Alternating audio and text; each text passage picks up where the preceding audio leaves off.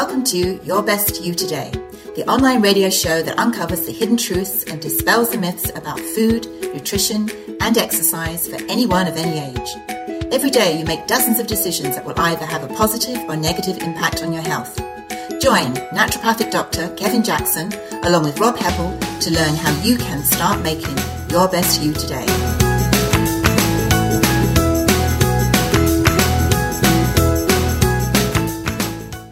Welcome to the Your Best You Today show. I'm your host, Rob Heppel, and joined with health expert Dr. Kevin Jackson. Dr. Kevin is a naturopathic doctor and has been helping people find natural solutions to health issues for over 25 years. With the Your Best You Today online radio show, we're going to dive into common health issues and explore natural solutions to them. Welcome back to the show, Dr. Kevin. Hey, Rob.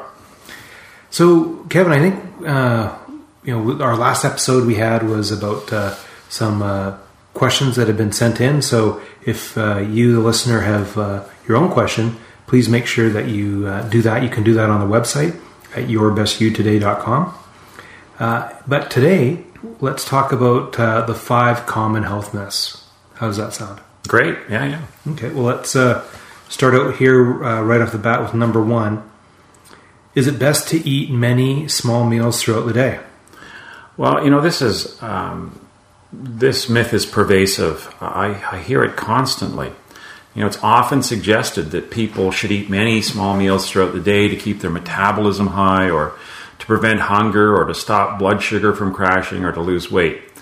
And studies clearly disagree with this. Eating 2 to 3 meals per day has the exact same effect on total calories burned as eating 5 to 6 or more smaller meals. And this was actually published in the British Journal of Nutrition in 1997 and 2010. Eating frequently may also have benefits for some people, like preventing excessive hunger, but it's incorrect to believe that this affects the amount of calories we burn. There are even studies showing that eating too often can be harmful. A new study came out recently showing that more frequent meals dramatically increases liver and abdominal fat, and this was published in Hepatology, May 2014. So, eating frequently throughout the day tends to perpetuate blood sugar and insulin dysregulation, thereby causing the individual to move closer towards type 2 diabetes. Well, yeah, and we were talking earlier about how frequent meals may actually cause weight gain. That's right, Rob. New research that was actually published in Cell Metabolism, December of 2014, it was done on some rats that, and it showed that those that ate at all hours and frequently through the day became obese and metabolically unwell compared to rats that ate the same number of calories but limited the eating to a 12-hour period daily. Those rats maintained a lean body mass. This is what I've found in my practice. And in fact, if people want to lose weight, one of the big issues is, and we've spoken about this in previous episodes, insulin elevation.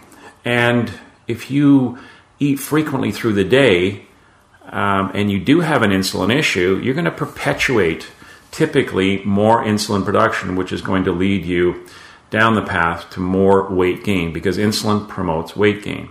So, if you want to see more about that specifically, you can look at our episode on carbohydrates. There's a couple of episodes on carbohydrates, and there's one on insulin resistance. Hey, Kevin, in my long career of dieting and trying to get into shape, I've done one of these things where, trying to eat 5 times a day. And if you don't keep your portions really limited, you're going to totally gain weight. Yeah, and that's true. Just, caloric intake alone is going to play a role in that, and the more calories are potentially going to cause more problems. But, typically when people eat more meals, they eat more carbohydrates too. Typically that's what happens anyway. And so that's going to cause more problems because of the insulin issue. Great. Well, let's move on to number 2. Myth number 2, eggs should be avoided because they are high in cholesterol, which promotes heart disease. We've been advised to cut back on whole eggs because the yolks are high in cholesterol. However, cholesterol in the diet has remarkably little effect on cholesterol in the blood, at least for the majority of people. And, studies have shown that eggs raise the good cholesterol, or the HDL, and don't raise the risk of heart disease. And this was based on a study that was published in Clinical Nutrition and Metabolic Care in January of 2006. And there's many studies that actually back this up. An excerpt from this particular study states, "We need to acknowledge that diverse, healthy populations experience no risk in developing coronary heart disease by increasing their intake of cholesterol, but in contrast, they may have multiple beneficial effects by the inclusion of eggs in their regular diet." And one review of 17 studies, so this is a meta-analysis, they took 17 studies, put them together. It was a total of over 260,000 participants took place in this altogether.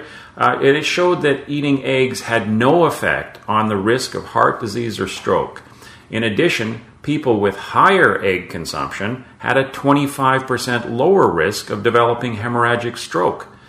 So this really flies in the face of what we've been told for the last 30, 40, even 50 years by typically medical doctors, still tell their patients, oh, your cholesterol is a little high, cut the eggs out.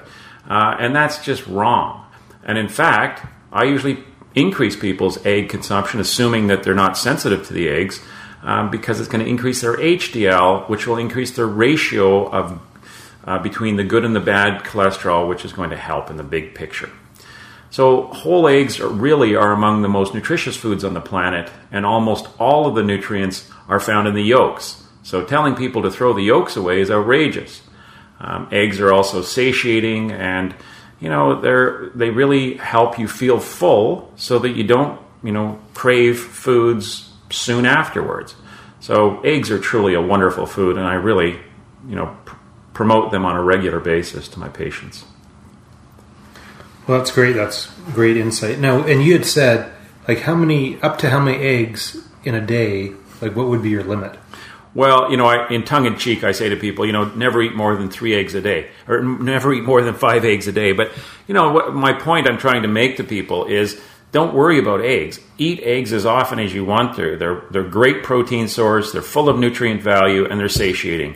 They're good for you. So don't worry about eggs. Great. Okay, myth number 3. Salt causes high blood pressure and should be avoided. In the 1940s, Rob, a Duke University researcher named Walter Kempner, MD, he became famous for using salt restriction to treat people with high blood pressure. Later, studies confirmed that reducing salt could help reduce hypertension. Large-scale scientific reviews have determined that there's no reason for people with normal blood pressure to restrict their sodium intake. If you already have high blood pressure, you may be salt sensitive. Only, some people are salt sensitive, some are not. So if you're not salt sensitive, cutting the salt out is not going to make any difference in your blood pressure. So as a result, reducing the amount of salt you eat could be helpful, although most people only see a very minor decrease in blood pressure with a sodium-restricted diet. So studies show on average lowering your salt can reduce blood pressure by 1 to 5 millimeters of mercury per person. So that's not a lot. If your blood pressure is 145 over 90, it's probably going to drop it down to 140 over 90 or 140 over 85. That's not a huge change. Now, some people are truly salt sensitive. This is a fairly rare minority, and those people should really try and avoid salt and keep to a very restricted salt diet. But that is, for the vast majority of people out there who have hypertension, this is just not an issue. How can you tell if you're salt sensitive? Well, you'll typically find that, when you ingest salt, you feel, swollen. Often you'll see swelling of your ankles or your face, etc. And so,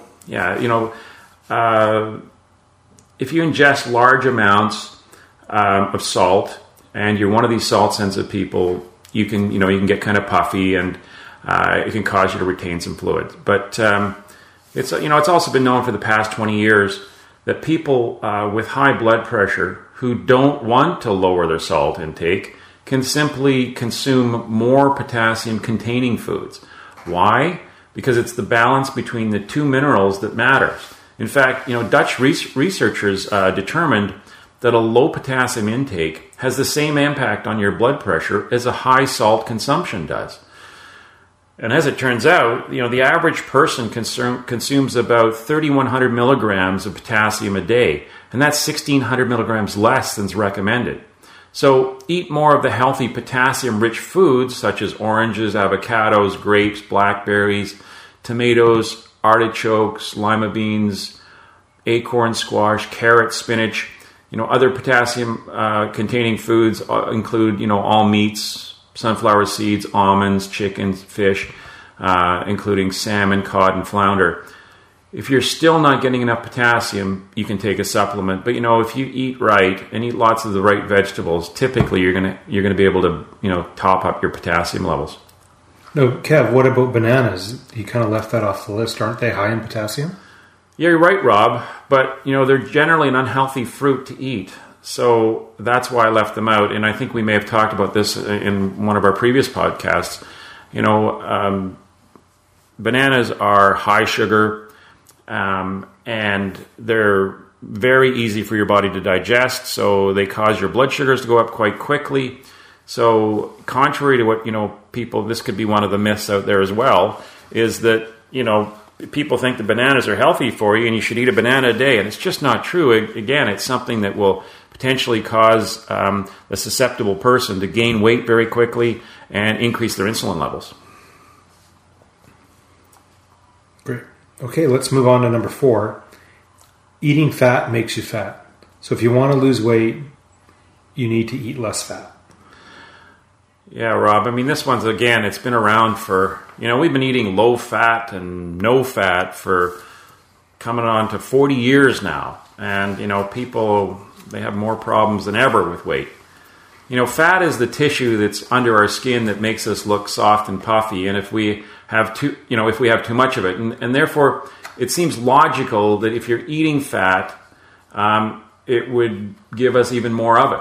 However, this depends entirely on the context. Diets that are high in fat and carbs can make you fat, but it's not because of the fat. In fact, diets that are high in fat but low in carbs consistently lead to more weight loss than low-fat diets, even when the low-fat group restricts calories. And that was some research done and published in New England Journal of Medicine, May 2003. And there's many. I'm just throwing out some of these actual published reports. Severely obese subjects with a high prevalence of diabetes or metabolic syndrome lost more weight during 6 months on a carbohydrate-restricted diet than on a calorie and fat-restricted diet, with a relative improvement in insulin sensitivity and triglycerides even after adjustment for the amount of weight lost. Then another study published in Obesity Reviews, the 12th of August 2008, showed the same results and also indicated that blood pressure was also reduced in the carbohydrate-reduced group.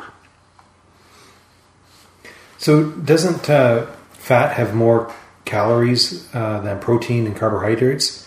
So doesn't it mean then that fats will increase our total caloric intake and therefore we'll have to exercise more after eating equal amounts versus the carbohydrates?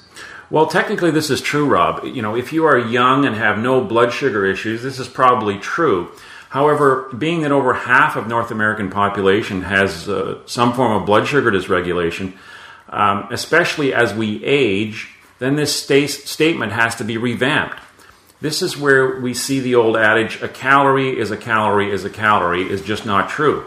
And the reason all comes down to insulin. Insulin is elevated in the body by sugars, starches, and caffeine. When insulin is elevated, it promotes fat deposition. Fat and protein have virtually no effect on raising insulin levels unless eaten in very large quantities frequently. Fat tends to be very satiating, so we tend to feel full faster when we eat fats. Okay. Well, that's great. Let's go on to our 5th and final myth here that we're tackling today. The only people who should eat gluten-free are those with celiac disease. which is only about 1% of the population. And this is something I hear quite frequently. You know, the skeptics or the naysayers about, everything's gluten-free or starting to go gluten-free now. You know, this is just a fad. You know, it's often claimed that no one benefits from a gluten-free diet except for patients with celiac disease. This is the most severe form of gluten intolerance, affecting about 1% of North Americans. However, another condition called gluten sensitivity is much more common and is said to affect about 6 to 8% of the population. Studies have also shown that gluten-free diets can reduce symptoms of irritable bowel syndrome, and there was a study published on that in the American Journal of Gastroenterology, March 2011. Also schizophrenia, that was published in the British Journal of Psychiatry in 1969.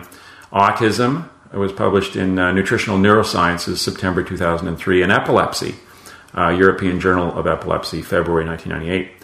However, you know, people should eat foods that are naturally gluten-free, like vegetables, fruits, nuts, seeds, and meats, not gluten-free products. You know, gluten-free junk food is still junk food. And, you know, some new studies suggest that it may be other compounds in wheat that cause some of the digestive problems, not the gluten itself. So many people just feel better on a gluten or grain-free diet. So try it and see how you feel. You know, a lot of people out there aren't necessarily gluten allergic or sensitive or intolerant. They may just be wheat intolerant. So it's a matter of just kind of trying out these things and seeing what works best for you. Well, that's great. Kev, I think this was a great episode to just kind of drill into some of these things that are floating around out there, especially when people are chatting about health and things like that, and we see just even at our local market, they had a Eat Gluten-Free booklet out there. So these things are in front of us, and it's good to have the information. So thanks for bringing that information to us today. Yeah, okay, Rob, that's great. So as we close this episode of the Your Best You Today show, we hope that it's helped you, and if it does help you, please tell someone else. You can go to iTunes to give us a rating on the iTunes store, whether it's on your mobile device or on your computer. And you can also go to our website where all the past episodes are there, and that's at yourbestYouToday.com. We'll see you on the next episode. This has been another episode of Your Best You Today with Dr. Kevin Jackson and Rob Heppel, where they tackle nutritional topics so that you can become your best you today. To ask a question or leave a comment, visit the website at www.yourbestYouToday.com. Make sure that you never miss another episode by subscribing to this podcast for free on iTunes.